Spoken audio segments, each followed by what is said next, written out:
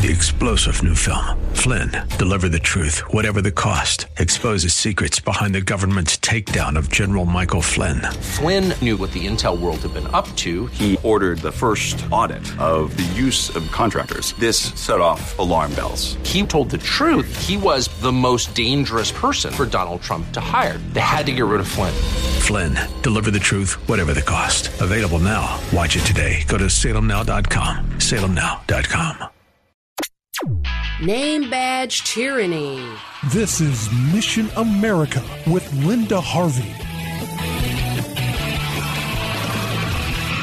You've probably heard by now about the strange new priority that pronouns have taken in public institutions, as some who are pushing a progressive agenda want to get everyone on board with the idea of gender change. If all the students and teachers at your son or daughter's school, for instance, are required to state what pronouns they would like, it makes everyone have to acknowledge that some people will want pronouns that aren't obvious or that even defy reality. The boy who wants to be known as she, for instance, or the teacher who insists she must be called they. Well, now we have the teachers' unions pushing this also. The American Federation of Teachers has a new name tag they are recommending to schools that asks for a student's government name and then what you'd like to be called, as well as what pronouns are to be used. And in this process, students are asked what name and pronouns are to be used when the school talks with parents, because many schools now believe parents are sometimes the enemy and that teachers and counselors have the right to advise your child about life-changing behavior behind your back. During our previous school year, I heard about several schools in Ohio where teachers were requiring students to declare their pronouns in front of the whole class. One was a class of fourth graders in the Dublin schools. It's also happening in universities. I just talked to someone enrolling in a program at Ohio State, and she was asked if she wanted to put her pronouns on her name tag. Being a faithful Christian, she said no. I wonder how long before saying no will not be an option. We all need to be ready to take a stand for God's binary design of male and female, two genders, which still, unsurprisingly, works just fine. None of us needs to declare our pronouns because being male or female is or should be obvious. There's an article on my website at missionamerica.com with more about the pronoun issue. Also on our website right now is an article that's related about the proposed changes without going through Congress that the Biden administration wants to make on the 1972 sex discrimination law known as Title IX. Their proposal would bring in sweeping changes to schools and universities because the goal is to redefine the word sex to now include sexual orientation, gender identity, pregnancy or related conditions, which would cover abortion, and more. Some schools are already acting as if this is law. In a recent Wisconsin incident, 3 middle school boys were accused of sex-based harassment using the still-in-draft Title IX revisions. What did the boys do? Allegedly, they called a classmate by undesirable pronouns. Yes, the school dropped the nonsensical charges after much public outcry and the threat of a lawsuit. The article on our website shows how you can take action, friends. Let's stay informed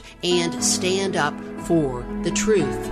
I'm Linda Harvey. Thanks for listening. For more information and lots of news and Christian commentary on today's culture, log on to missionamerica.com.